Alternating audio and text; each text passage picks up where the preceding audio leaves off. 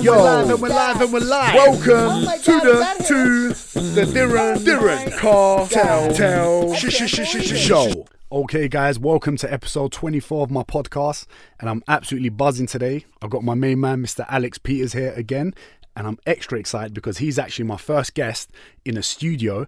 And I feel like I'm just in my zone here, man. I'm actually really excited for this episode. First of all, Alex, how you doing? And thank you for coming on again. Man, Darren, listen, thank you for bringing me on. And just doing this whole setup in the studio. This is my first time, so you've broken my studio virginity, yes, if you will. And seeing you in your element, bro, I'm loving it. For real? I'm loving it. Hey, I can because see that. You've seen me. Well, how long? You've known me since I was in year 6 or year 5? Yeah, you knew my sister from year 7 or something. That's right. And then you've seen me. Well, you see me kind of grow up, innit? That's right. And seeing what you've grown, how you've grown, how you developed, and just, yeah, man, just you're doing bits, bruv. I appreciate it. And for you guys that don't know yet, Alex was actually one of my mentors in school. Not one of my mentors, actually the only mentor, and actually the guy that taught me how to dance. So anyone that sees me moving is thanks to Alex. He taught me body popping, all the skills from Boogaloo Sam. He's the man himself. The names. Yeah, and one of the reasons I love talking to Alex, and I really wanted him actually as my first guest in the studio, is simply because we've always been just discussing stuff since I was, I guess, I don't remember, but just always discussing, right? Absolutely. I remember when I would get in trouble. Remember that time I had a fight with Joe Phillips? I remember. Every teacher was like, they were getting angry at me. They weren't listening to why I did it or why I was frustrated. And Alex comes in and he discusses. And I think this is one of the things in communities and just people in general, we don't discuss enough. You were there, you were understanding me, and you were listening to me. Therefore, I respected you for that. Yeah. Do you know what I mean? I think your challenge in school was that you was ahead of your time in the way you thought. So what that means is that you're a kid, you're a young person, but you thought very systematically like an adult. So if it didn't make sense to you, what will happen is you'll process something like an adult, but you'll speak of it like a kid. And then that's a teacher's worst nightmare, because when a kid is speaking logic to an adult, it's almost like, no. And I obviously didn't know that. Right. I obviously just did me, right?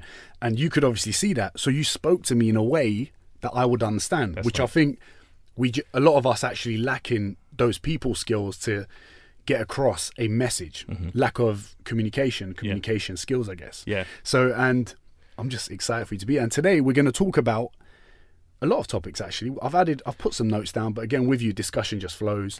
And one of the things we're going to talk about is kind of like mental health.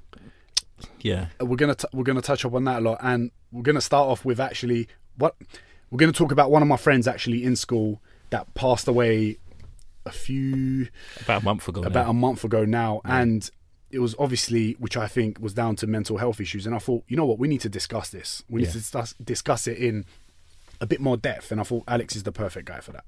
And why don't you tell me a little bit?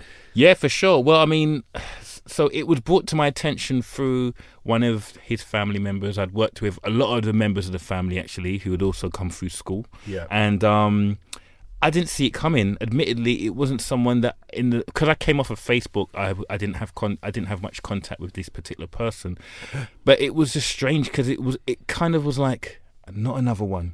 So recently, we've seen a lot of high-profile, famous people killing themselves for whatever reason, and it's quite perplexed because you look at them and you think, but they seem so happy. They seem everything's going for them. What's going wrong? And now we've moved into this space where, if you look at from social media, you'd think we're at a place where we've become more aware. We are posting those things. We are saying, if you need to talk. We're talking about what toxic masculinity might look like. Yeah. We're posting things like, it's okay to not be okay, but yet people are still killing themselves. Yeah. So what's missing? I think, what do you think? Do you think it's okay not to be okay? Or do you think people just, because I feel like on social media, like I do a lot of things on social media that I believe that will help someone, make them feel positive, maybe make them smile. And there's times where I post things about saying where I'm not feeling that good. But in essence, from what I've heard from other people, I think my mental health is in a very good place. So sometimes I find it difficult to put myself in their headspace. Now, we're from East London, where I went to school, and where that tragedy happened with Sam, I feel like they never had the opportunity to discuss these things. So therefore, maybe it got to a place where he got stuck and ended up doing what he did. Do you know what I mean?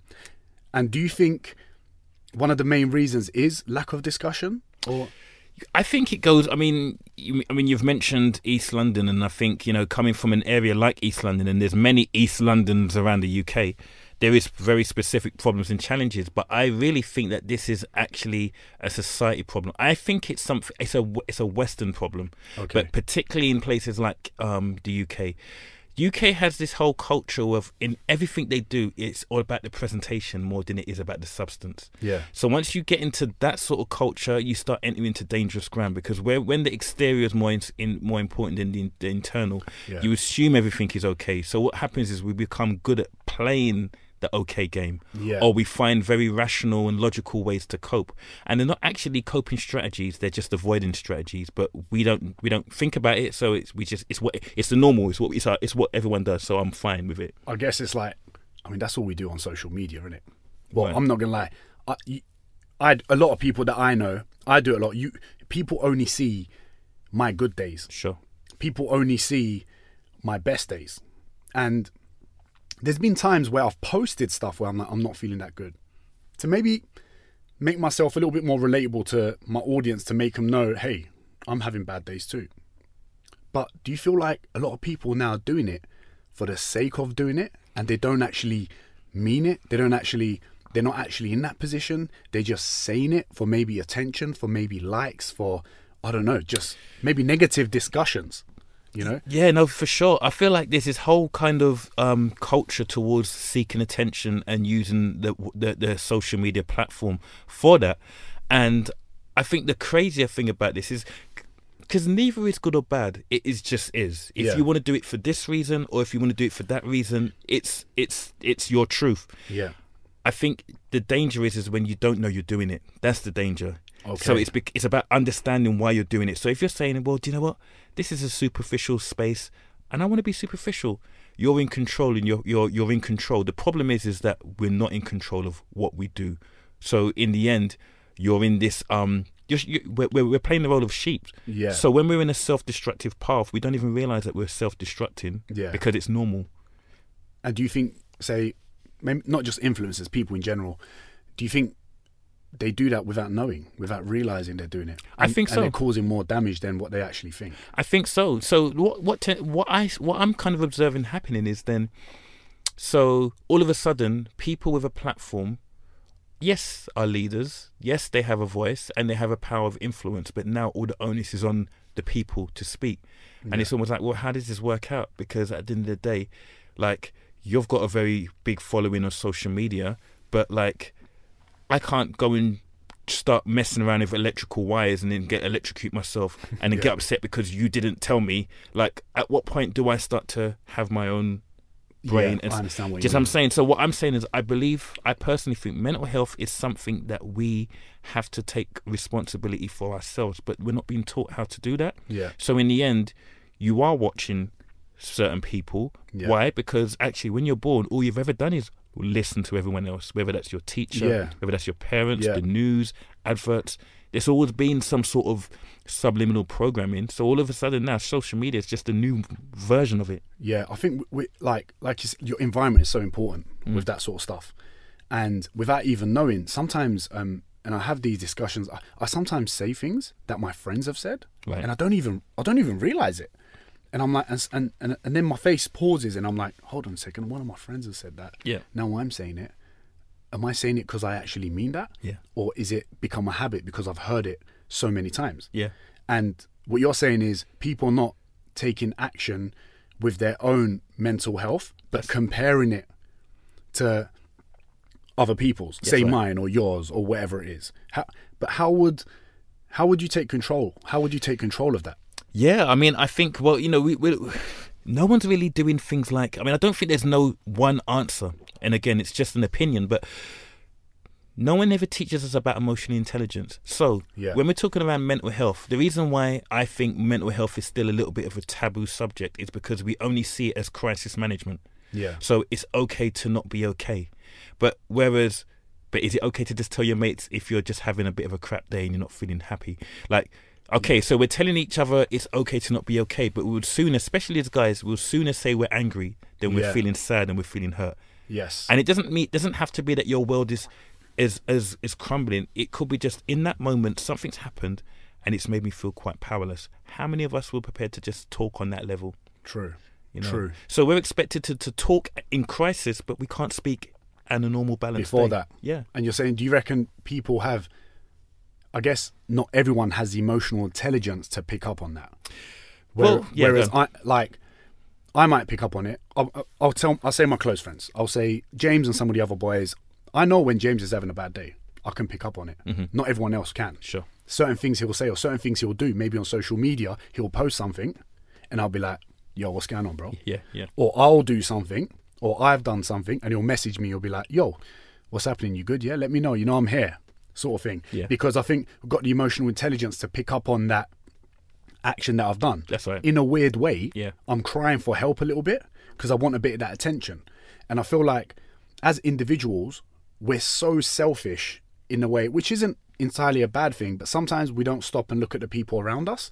So therefore, we don't pick up on it because we choose not to acknowledge it. Because you don't want to deal with negativity, do you? That's right. You don't want to, like, I've got enough problems, bro. The last thing I want to do is also deal with yours as well. And that's why I think that sort of mentality, sometimes we have to stop, especially with our close family and friends, which I'm very thankful to have, is I've always got people checking up on me. But I don't think a lot of people have that.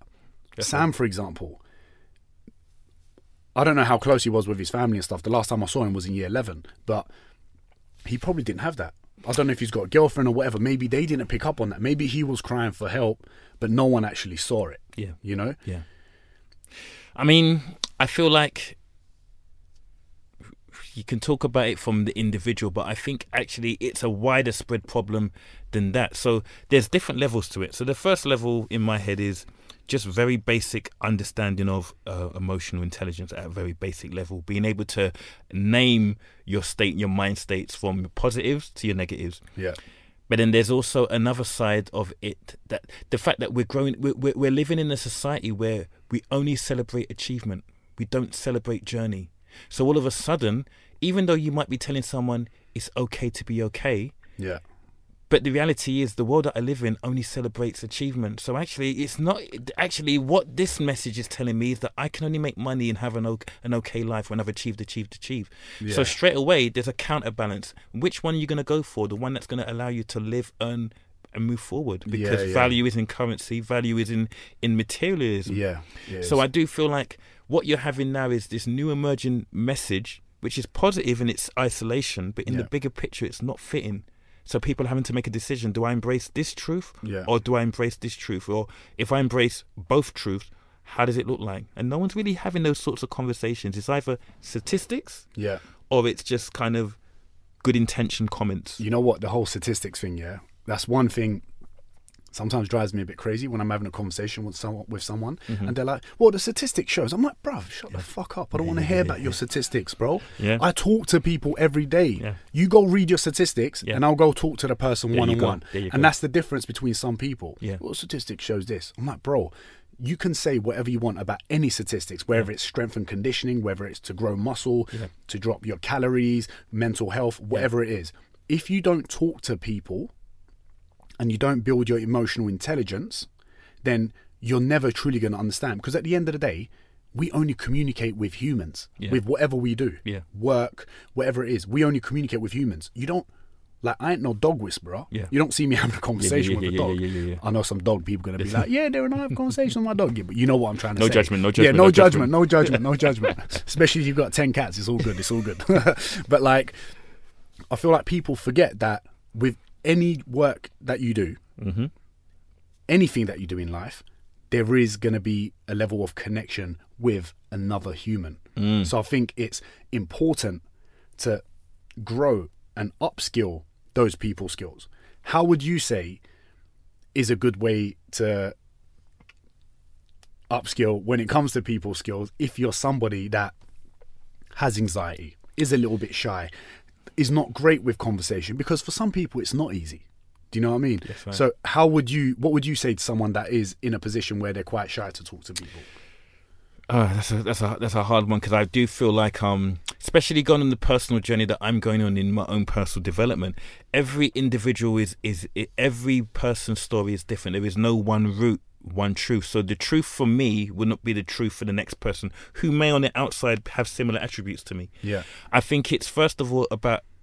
But what I will say is, I think one of the things that's I would say is common with everyone's personal development journey is acceptance of your reality. Yeah. And understanding the external story, but then understanding your internal story. If people take time to understand where they're at, then you will know what you need to do. So put it this way, two black guys sitting here. One person loves sitting in the sun. The other person doesn't like sitting in the sun too much.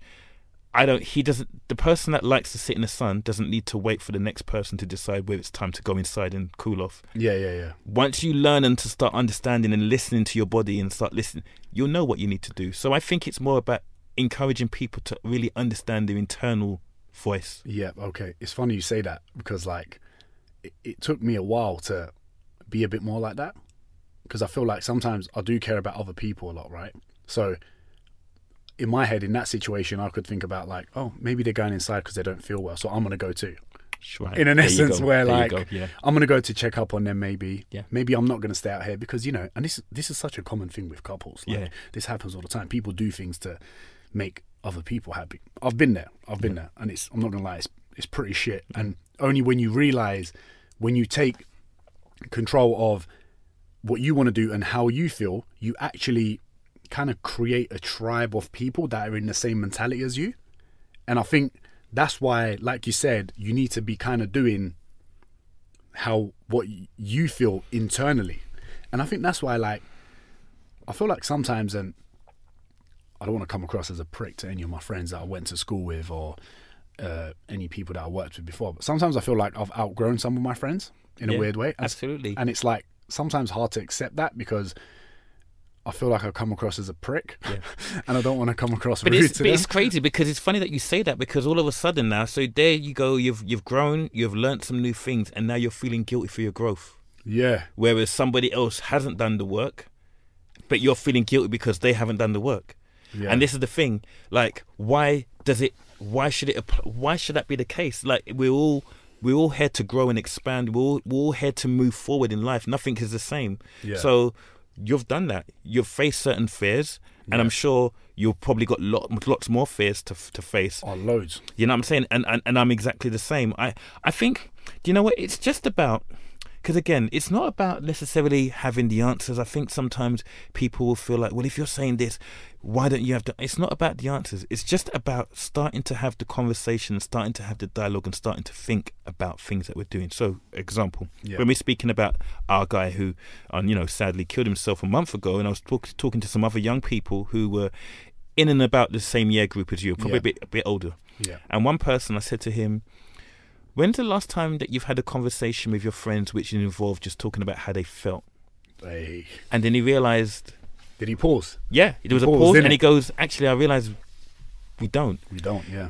And so I said, well, there you go. I said, what happens is when you start looking at the relationships around you, you realise that most of the relationships that we have only exist in a certain context. And when taken out of that context, there's nothing going on, which is why certain people, when a certain friend is in a low space, everyone avoids them, and then that friend feels hurt because they feel like, well, no one was around. It's not that they don't care, it's they don't know how to deal with you in this space because they've only embraced you in this particular format. And actually what you're saying is, you're my mate, but actually you're only my mate because of when this. You look like this. When you become this, I'll talk to you next week. It's that kind of culture. Yeah, and you're right, we do avoid a lot of that. And funny thing, I was... when I was away with some of the boys I met Paul Lima, my boy Ali, Sven was there, Jay I feel like I know these people, although I've only seen them on the stories. I feel like I know them. What's up, guys? What's going on? Exactly. But like, and with them, it's funny because we have such a laugh. And I do a ton of stupid shit online. So does Paul Lima. We all do. And when we're out, we talk so much shit about each other. It's ridiculous. We hunt our deepest insecurities and we banter about them. How does that work? Because I remember you touched on this before. Yeah, I was like, cause, for example, it would be like something I probably wouldn't want to talk about, but the boys know it, but they know it's a safe circle. Right. Paul Lima has this percentage of banter levels for like 60%, 70%. Okay. Like, for example, if we're in front of a load of girls, you wouldn't go 90% banter. You wouldn't talk like that to your boy in front of other people. Right. But when it's just us, a safe circle where no matter what they say, you're not going to get judged, right? And we will rip into each other, absolute bits. But then we will also have these deep conversations on how we actually add value to each other and how we actually feel. And although we banter about some of the things that you might actually be sad about, it's actually, in a weird way, a way of my friend saying, hey, Darren, I've acknowledged that. I care about that. I'm going to banter you about it so you see the bright side of it. But then when we're in the bedroom before we go to bed, I'll probably bring it up and I'll talk to you about it.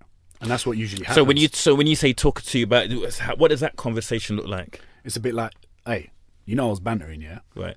Yeah, I know, I hear you, sort of thing. And then it will follow up with probably another question. And then the conversation gets a little bit serious. And then you realise, oh, that person actually cares about how I feel. And the minute I feel comfortable in an environment, I can open up about that topic that I'm not comfortable about in front of other people.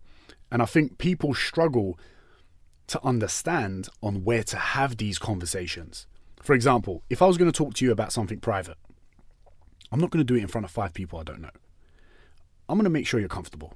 Just like when I chat up a girl. I'm not going to put the pressure on. Put the bomb straight in the there. The womp. Hey, come here. Not Hey, like, ting. where you say. I'll wait for a nice time in an environment where she's comfortable having a conversation, where she's comfortable in saying, I'd love to go for a drink with you, without the judgment of other people around her.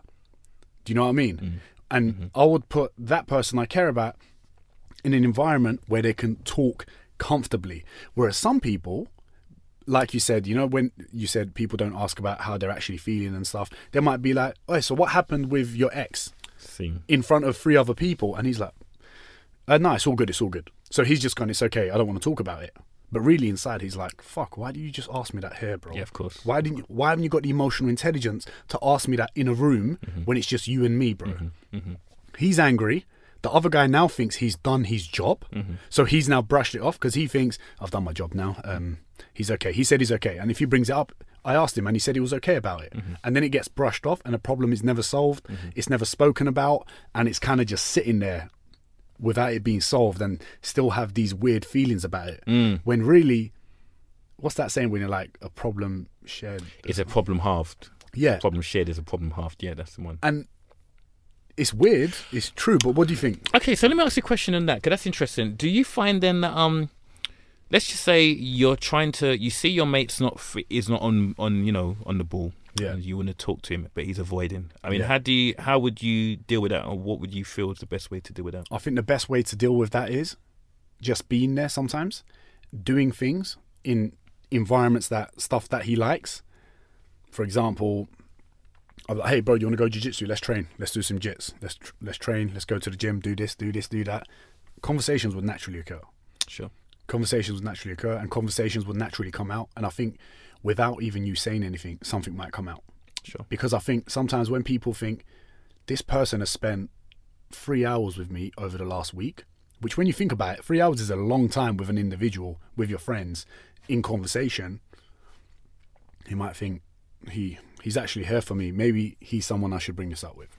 Sure.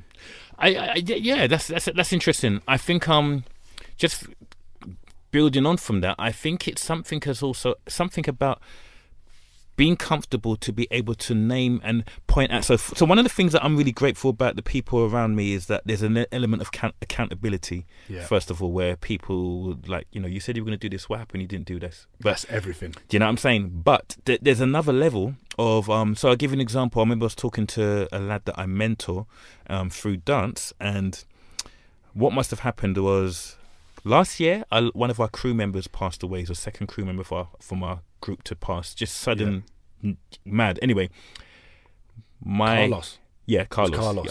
Carlos. Yeah, and one of the lads that I know, he's a friend of mine, but someone that I've mentored especially in his younger days. Yeah. And he called me up and he wanted to ask me some particular questions. and I wasn't in that headspace. So I said to him, look, it's a bit of a weird time at the moment. This has just happened, so I'm not really thinking about other Anything things. else, yeah. And he just completely ignored that. And I was like, okay. And he said, because I wanted to talk about this, but okay, we'll speak another time. So we did. And we spoke a few days later on, and he called me back. And I said, just wanted to say, did you realise that when I said da-da-da-da-da, you actually did this, this and this? And so what I'm saying is, I think there's something about being able to point out certain behaviour. Because again, especially as guys, but I think this is true of everyone. Yeah. We are great. We are connoisseurs at avoidance. Yeah. So sometimes it's like, look, I noticed that time that we tried to speak and you really didn't want to speak to me. I just want to know, is everything okay?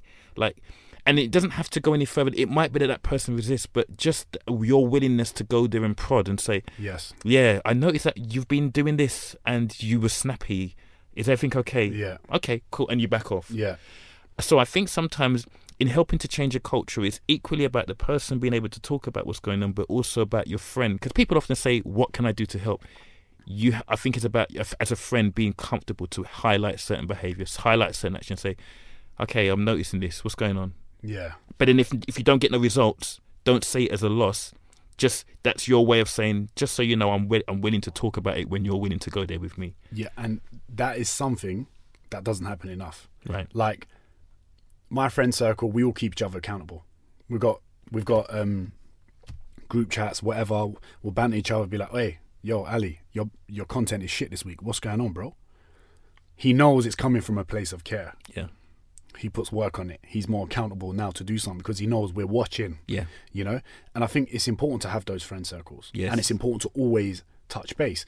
And now, because of my friend circles, I know they have that from me and through other people.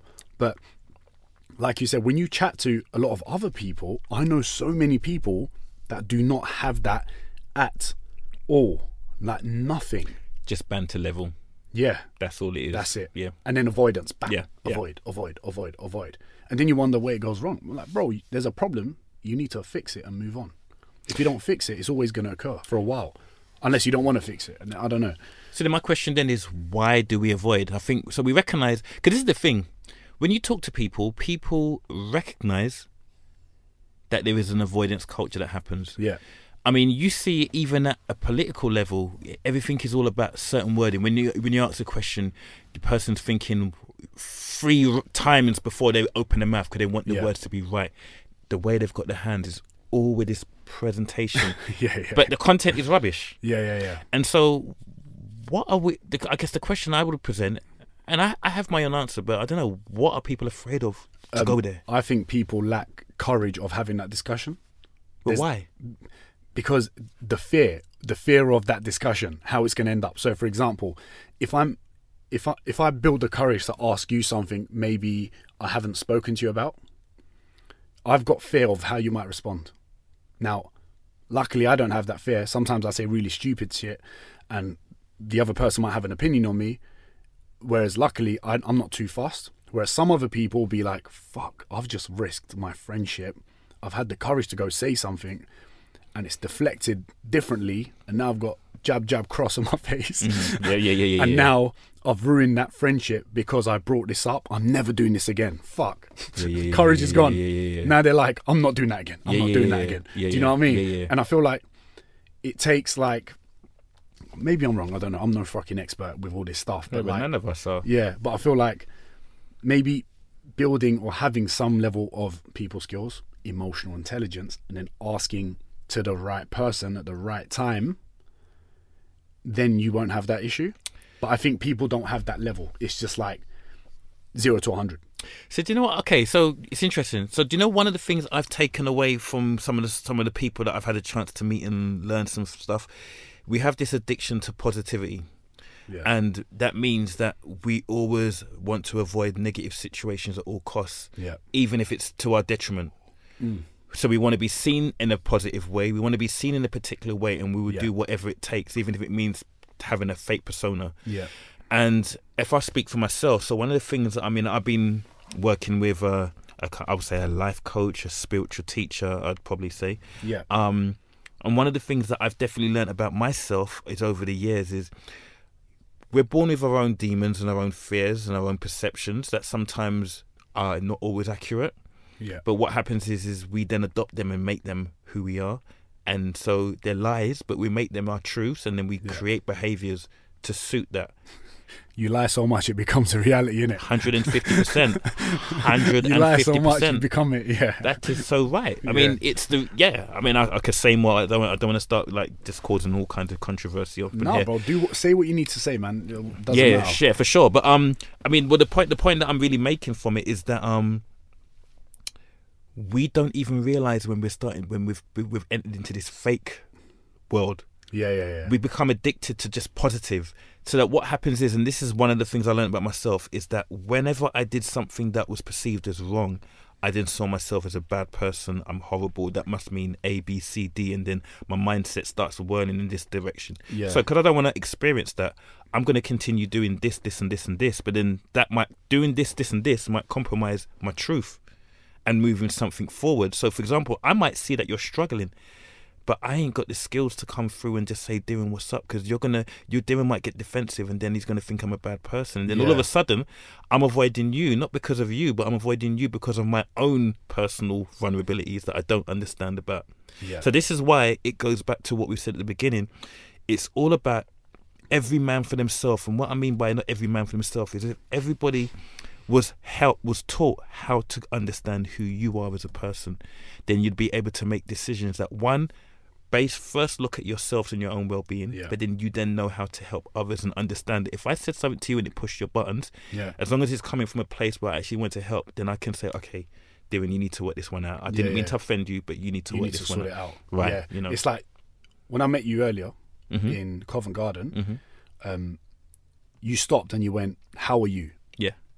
But like you looked into my soul when you said that. Bro, I was like, shit, my boxers just came off. I was like, Alex, the way he asked that, it's like my heart rate dropped a little bit. Like, oh shit. Yeah. And I paused, and I think I had my phone in my hand, and I put it down, and I was like, he asked me because he actually cared, and I could see that through your body language and the way you said it and the way you looked at me. Yeah. And I told you. Yeah. Because I can but see at that. First, there was a bit of fumbling. At first, you were working out what's going. I can see that. Yeah, I'm good, and because you said that, because you came in and you said a few things about what you've been doing, and then you were like, "Sorry, hold on, how are you?" And that means a lot to me, and I think not enough people do that. You don't check in like that. And when you asked me, like, I'm good now, but when the whole isolation thing happened, and before I travelled for a bit, I wasn't in the best place.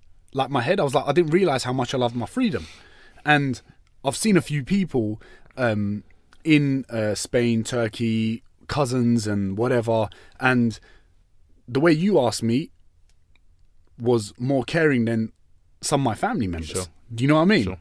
Not my mum, my sister, my dad and stuff, but like some other people, they didn't actually stop and go, "How are you?" Yeah. Do you know what I mean? Yeah. And I wasn't in the best place. And luckily, so when the doors opened, I just ducked out, man. I went to Spain straight away. And then I didn't realise how much travelling actually helped my mind and made me feel free. Now you've done a lot of travelling yourself, right? You've done America. I've done America, you've taught everywhere, Europe. Right?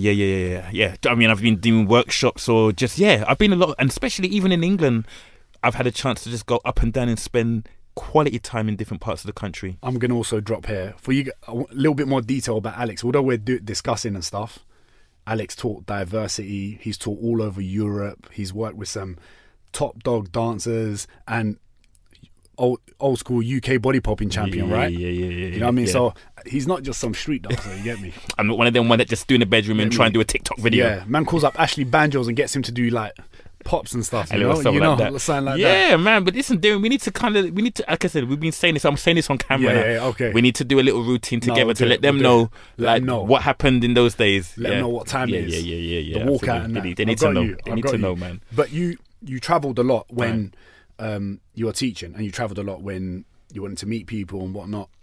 How did that help you? Oh, man, so much. I think the biggest thing is it... So when I was working in Royal Docks, which is a school where you was at, and I learned a lot. I was coming off of the back of depression. Oh, really? Yeah. I didn't know that. Yeah, I had. How old were you there? So I joined Road Docs when I was 21.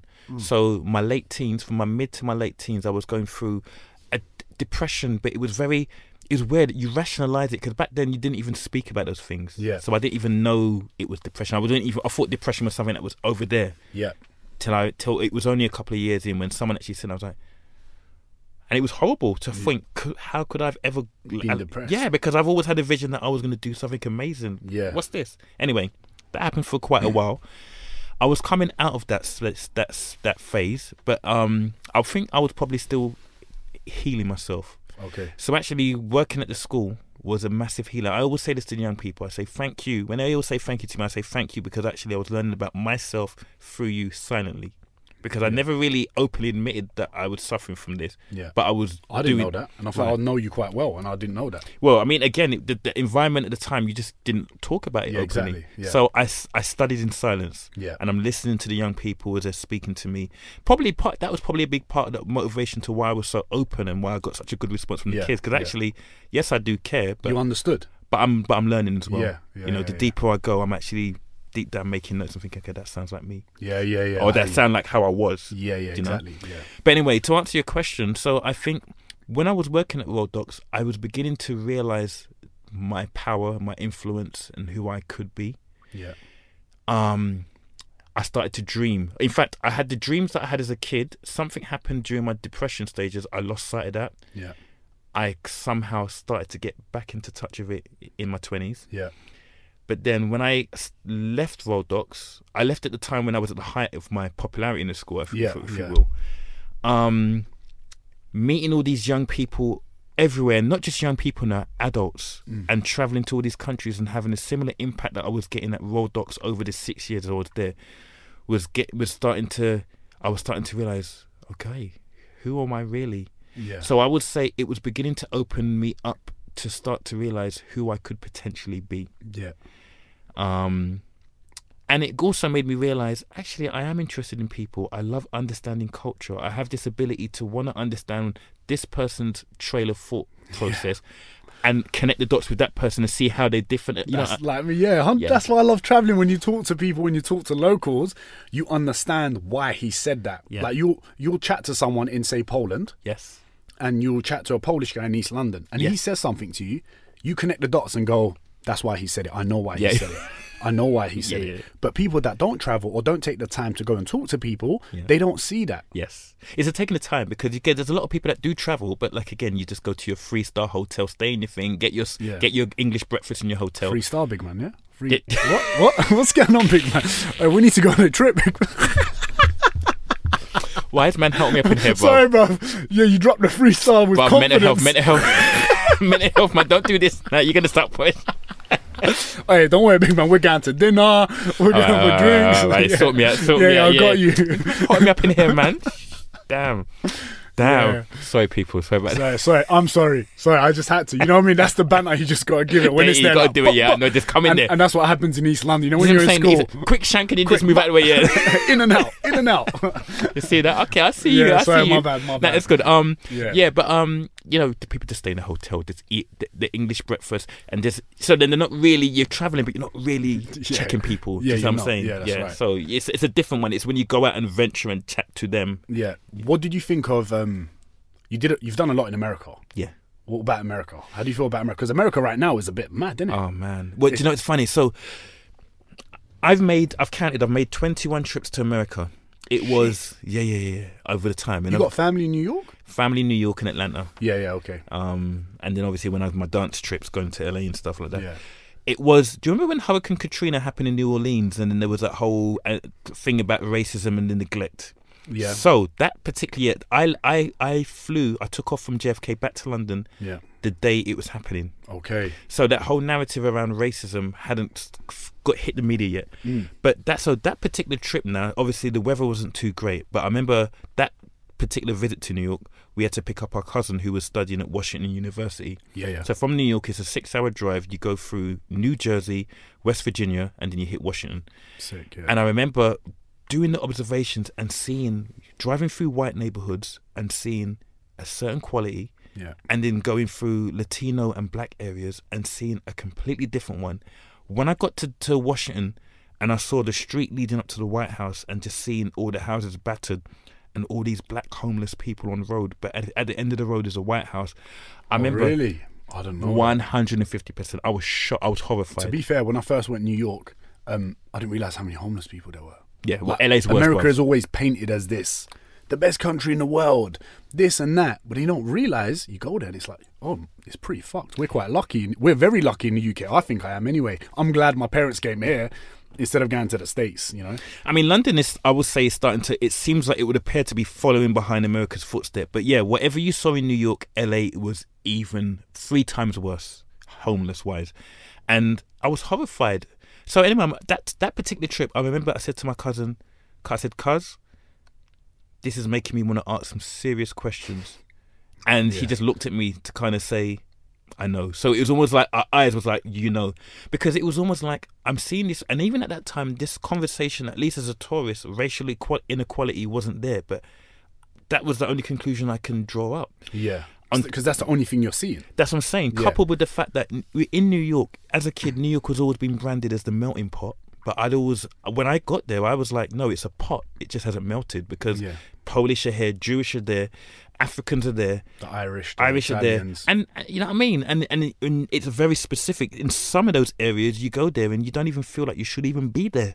Yeah. Whereas in England, it's not. It's more about social classes than it is about colour of skin. There's no real black area. It's more if you're working class and you're from the ends. You're from the ends. Yeah. I talk like you talk like me. There you go. And then maybe we won't talk like the person from Surrey or there whatever you go. it is. Yeah, that's right.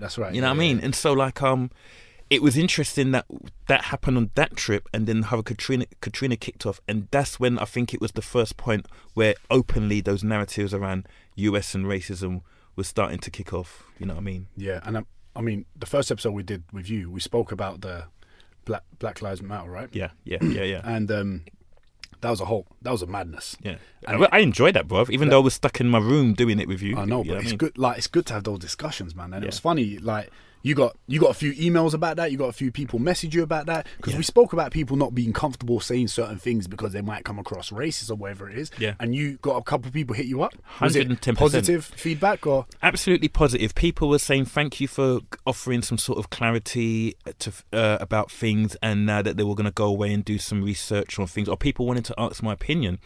And I think if I tied it up to what we've been talking about, I would say this is along the same lines of mental health.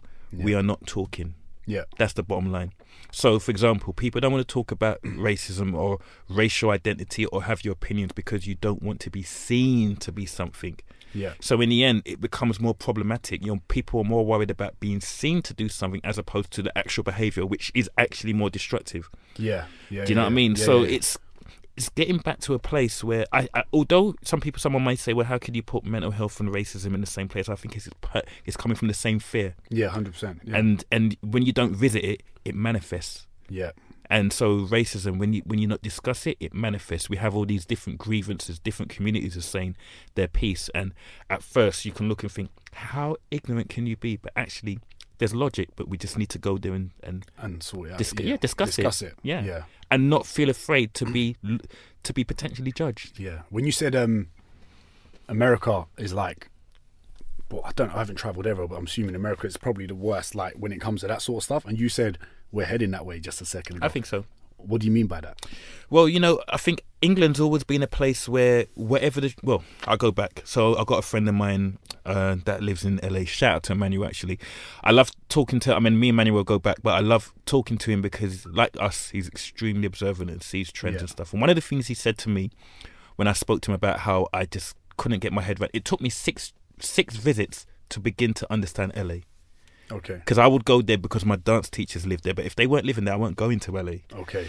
But anyway, he said Americans are the best at branding. They're the kings of branding in the world. Yeah. And he says any trends that you see, it starts in LA.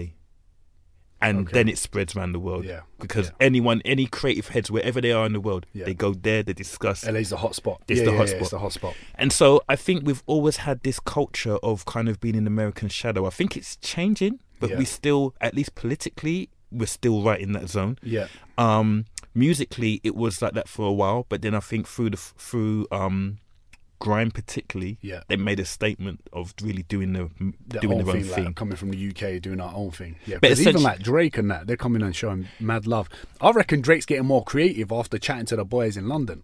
Well, the thing is, this is the madness. So musically, there's always been a huge relationship. So this thing, 80s pop music, Americans love. Yeah. They respect Phil Collins. They respect Eric Clapton and all those. A lot of those guitarists of that stage, George Harrison's, Yeah. they were watching black jazz musicians who weren't really doing anything because no one was really giving them attention. Yeah. So they played their music, got commercial. People said, "Where did he learn from?" They said, "These guys, who are they? They're from your country." So England and America have always had a relationship. Yeah. Pop music wise, Timbaland, actually, when Timbaland first came out of his early music, one of his early influences was the UK trip pop scenes. Yeah. So England's always been saying something. Do you think you find it a bit weird where, like, you know, when you get people that are being mad racist, right? Mm-hmm. Not open, well, some openly, the ones that are racist, Mm-hmm. and then you see them wearing or acting a type of way that has come from black culture. I know, because I'm not. But black people are cool, bruv. Yeah. It's that simple. Yeah. Like you bring. There's a reason all my homies can dance. There's a reason. Yeah. Like there's that element of coolness Yeah. and what it is. And there's a lot of things that I've picked up from all my black friends, not just my black friends, all my multicultural friends. Do you know what I mean? Because that's all I was surrounded by. Sure. Do you know what I mean? That's all I was surrounded by. Sure. And do you find it funny sometimes when you see racist people being racist, but like a lot of things and the way they're acting, what they're wearing, even like, did you watch the Michael Jordan documentary? I haven't, but I heard it was sick. I did not realise Yeah. how much impact Michael Jordan had on people's fashion.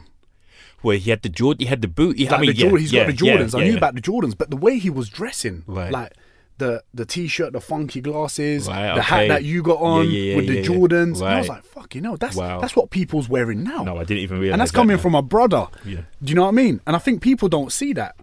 So do you know what? So it goes back to what I said before. When you're not honest with yourself, you create a whole set of behaviours which are not your truest self, but you kind of adopt them. Yeah. So You believe the lie. Yeah, you believe the lie. You believe the So lie. what's happening, I believe, is when you're talking to people who would otherwise be labelled as racist, what is actually happening, they have their own personal grievances, but they're not being honest about what their grievances are. Yeah. So in the end, they're jumping onto any rationale Yeah, that yeah. kind of makes them look a certain way. Yeah. So in the end, they come across as being racist when actually, if you look beyond that, like I remember I was talking to one particular person and he was presenting me with some individual things that he wanted me to read up on. Yeah. And I said to him, look, I'll be honest with you, what is your issue? Like, Yeah. what are you afraid of? And I think I don't even want necessarily. I'm a little bit more cautious about just saying someone is racist, although you can have racist values or values based in the systematic racism. Essentially, for a lot of people don't have a sense of their own identity, their own culture. Yeah. So therefore, other people pushing theirs is a threat to you. Yeah. So you'll just create narratives Yeah. and say, "Oh, you're doing this. That's a problem. You're too aggressive. Oh, you're always moaning. But look at this." Because actually, while you can continue to blame, it's something that my teacher sat with me today, and it was like I got a slap up. Yeah. She said to me, "While you blame, that's your ego talking, and it's not you. Okay. It's something else." And so while you're criticizing other bodies of people, it's like, okay, but what are you saying? Ego is the enemy, innit? Well, it can be both. It can be both. It can I be guess. both. It can be both. No, I hear what you're saying. What do you think of them?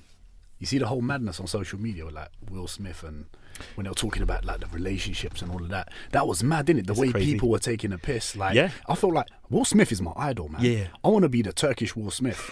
He's the coolest Wait. motherfucker on earth, man. You might be moving towards it, man. He raps, he talks, he creates content. So he where's your acts. track? Where's your rapping then? Fire in the booth, innit? Next time I'll drop a few A bars, hot innit? 16, bro. Two bars and that. But like, he's my idol, and like the way he opened up with his missus or ex-missus now, innit? Are they not they're together? Are they still together? Because that was 4 That years was ago. oh, Yeah, it's 4 years ago. So it weren't even. This is the madness, bro. I didn't know that. Yeah. So Oh shit! Okay. So they were revisiting old ground that they never spoke about. What it was is, I think the guy August said something recently in the media that got everyone talking. So they then had to come up and talk about it. But they had worked through this. They worked through it. That's right. Okay. And do you reckon that the way people's response was like, because people were taking a piss, right? It's madness. Taking a piss out of Will Smith in a mad way. Like, how are you gonna let your woman talk to you like that in front of TV and stuff like that? But really, in my head, I was thinking, mate, that takes a lot of fucking strength and willpower to talk openly.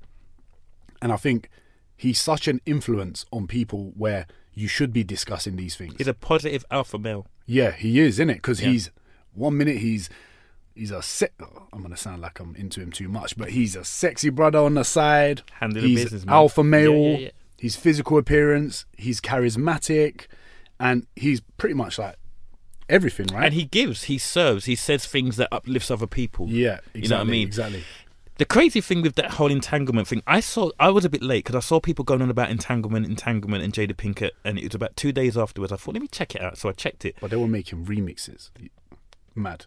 I saw the remixes before I saw the interview. Yeah, same. That's why I had to go and draw check. my attention. Yeah, I had to see what this was all about. Now, when I saw it, I can see the pain in Will's eyes. You can see it was hard for him to do this. Yeah. So I recognize how much strength to talk about your dirty laundry on camera. Oh, mate, millions of people. That's what I'm saying. And, both. And even the fact that Jada said entanglement shows that she even found it, even though it's 4 years ago, finds it hard to talk about. Yeah. But we didn't see that. We didn't see the incredible power of a couple putting their vulnerability on the table, whether there's cameras or not. They're going there because couples don't even do that without a camera. That's because we're drawn to negativity. We're drawn to negativity. Anything negative, we're drawn to it. We're like, I want to know more about that. Which says more about us. Exactly, which is how fucked we are. So then what happens now is, let's go back to this conversation about mental health and why we're not embracing mental health. But then there's your answers. We are not, we cannot see the power in someone maintaining their well-being by it being open. We don't celebrate it. Yeah. We humorize their weaknesses. Yeah. And then we wonder why our friend is feeling depressed or why our mate's killing himself. But that's because of our insecurities. There it is. That's our insecurities. It's just we haven't accepted it yet. Yeah. Which is what a lot of people... We don't even know it. We don't know it. Yeah. We don't even know it, and we're acting in a way... We're acting like kids. And a lot of adults, we're acting like kids because we don't have that intelligence to, number one, accept it, to even see what we're doing. And that's the I'll give you even another example. I remember I saw a clip of Good Morning Britain, and Piers Morgan was interviewing a couple of a black historian and a couple of other people, politicians, some debate, can't remember what it was. Yeah. And Piers started off the debate, and then the person came back with saying that he used the term psychosis of whiteness, and what he was trying to say, I knew that term was going to be controversial, but what he was trying to say is that there's the white community in England have a habit of conveniently forgetting certain history. Okay, yeah. And basically he used the word psychosis because psychosis is a medical term which just says that you hit a space of delusion, your reality perception. It's what happens. I know some young people in school that had the psychosis in school and we need to take them to hospital. Okay. Yeah, so it's an actual thing. But what was interesting is that triggered Piers. It triggered his co-host Suzanne, and I thought that was really interesting because man being defensive. Yeah, and the thing is, rather than what he was actually talking about and why he was saying it, he paid attention to that psychosis. One word. So I'm saying, if your relationship with concept of mental health is that negative, you see it as an insult. How the hell can we embrace mental health when we don't even have a good relationship with the idea of it? Yeah, do you know what I'm saying? Yeah. So it forgot the whole message. Yeah, it's gone. Yeah. And then the thing is, and the way the guy was saying it, he wasn't saying it in like a belittling way or anything like that. He was saying it from like a medical term. He was not. All he was doing, he was using a title to make his point. So it's almost like saying, it seems like people forget things. Yeah. Basically, and then he was about to go on to list why he was saying that, but Piers stopped him at that point, and then the focus was about psychosis because now you're insulting white people, and I'm like thinking, well, hang on a minute. So psychosis is an insult, but then when someone's actually suffering from psychosis, are you going to laugh at them? Yeah. So which one is it? I bet the papers and that took that to a madness.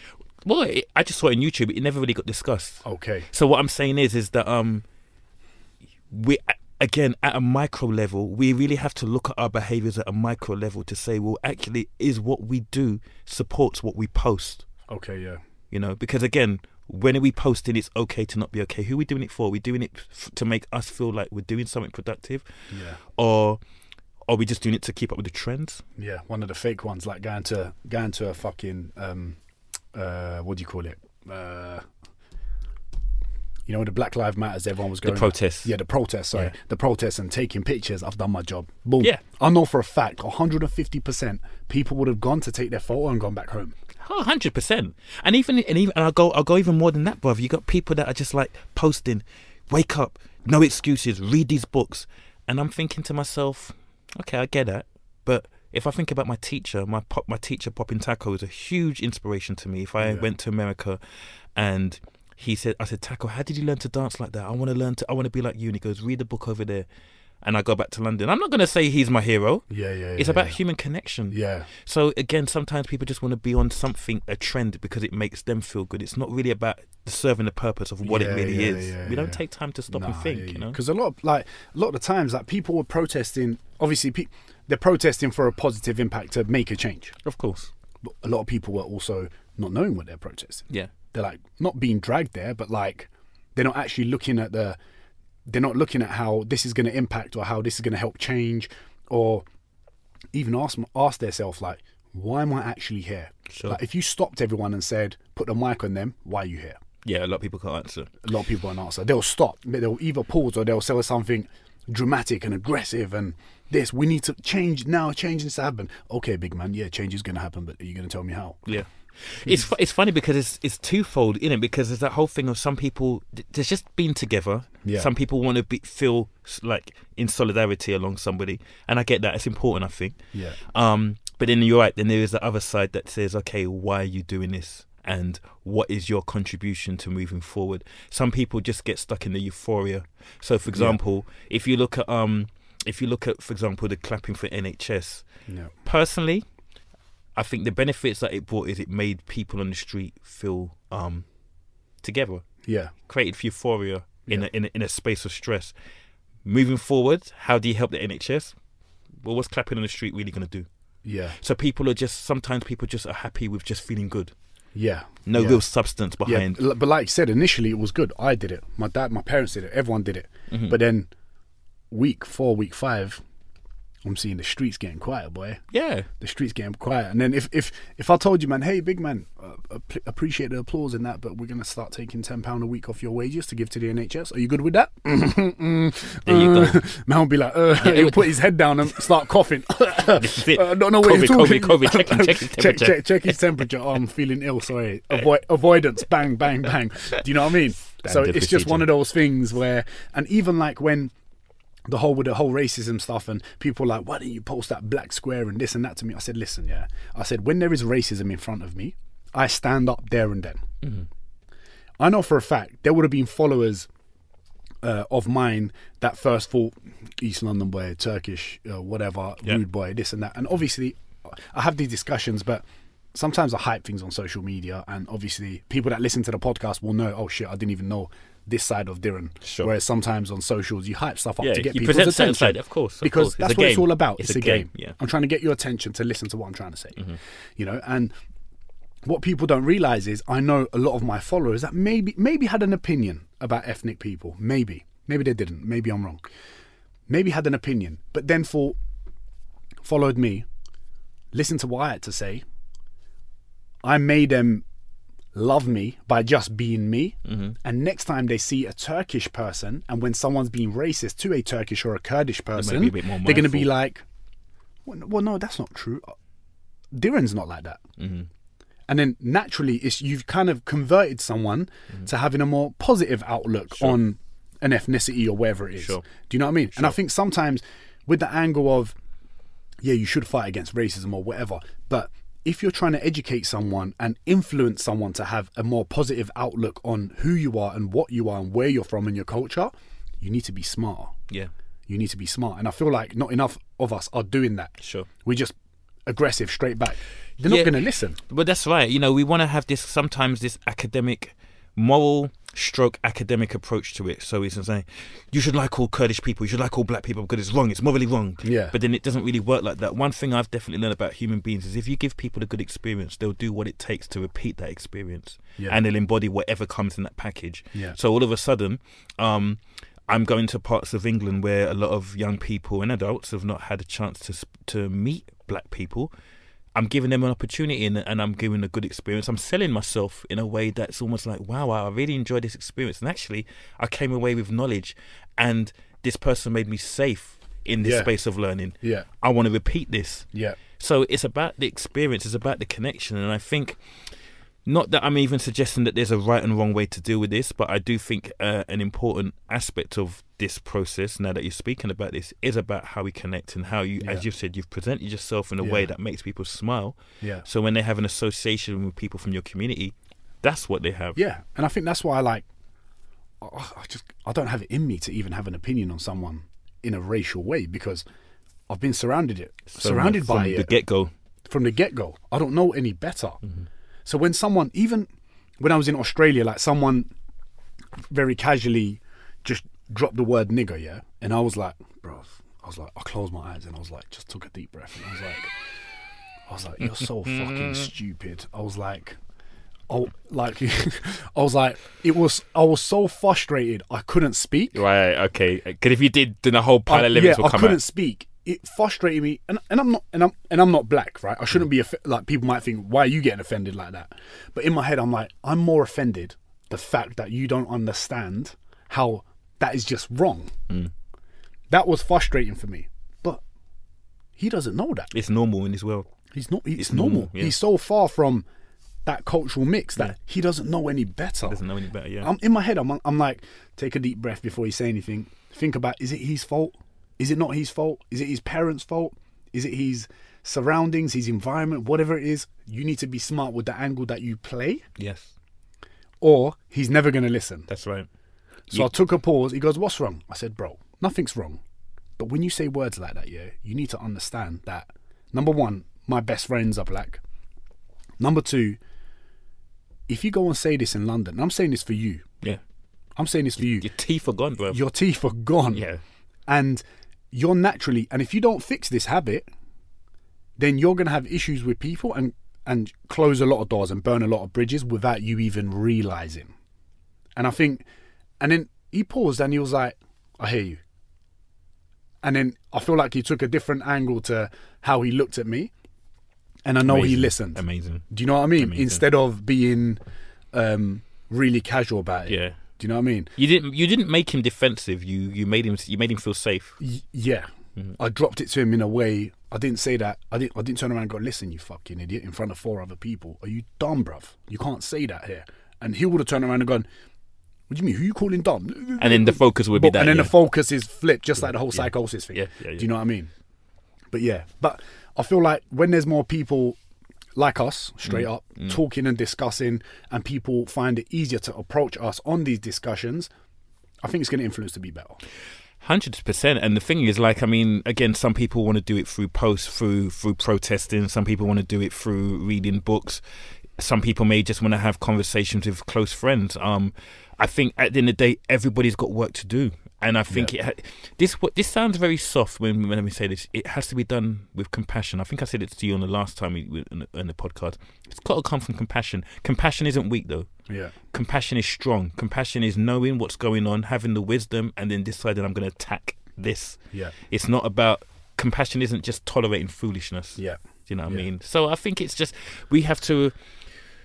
And it's frustrating because when you see, certain foolishness. I mean, I've been in some. I remember, I was in a conversation when someone told me that black people bring nothing more than famine to the world. What, bruv? How did you keep your cool? I looked at the guy and I was like, okay, that's because I know that's not my reality.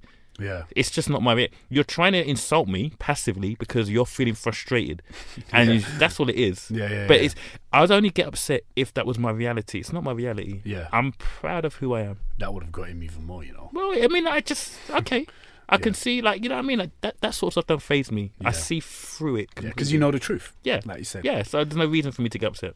Yeah, and everyone else that is listening, you know the truth as well. And the truth is, this is the best fucking podcast in the world, yeah? There you know. You better subscribe to this, yeah? And you know what? I feel like that's such a good point to end on. I just want to say thank you, Alex, for coming on again. I love these discussions with you, man. Thank you so much, and man. 100%, I would love for you to come back on at some point again. I'm game for that. And we can talk about other things, what's happening and whatever it is. For you guys that are listening, yeah, subscribe to this. Tell your fucking friends, yeah? And make sure you go check out Alex, all right? Sickness. Go check out, and if you want to learn some popping, breakdancing, wherever it is, you know where doing to that, find man. him. Yeah, you can learn a Little back robot thing. But yeah, thank you guys for listening, and I'll catch you. Actually, do you want to add something? Do you want to add anything? Just want to say, first of all, big yourself up, doing for having me on here. I think what you're doing is tremendous, and yeah, man, you just keep up the charisma, keep serving, keep giving, and keep contributing in the way that you do. And I think if I had to leave something for individuals, it's just about vulnerability. It's about being, what can I do to be more vulnerable is maybe what I should be saying. How can I be more vulnerable, and how can I be more comfortable with being vulnerable and not be afraid of it? Boom. Hey, mic drop. Some heavy words there. Fire in the booth. No. All right, guys, take it easy, and I'll see you guys on the next episode. Peace.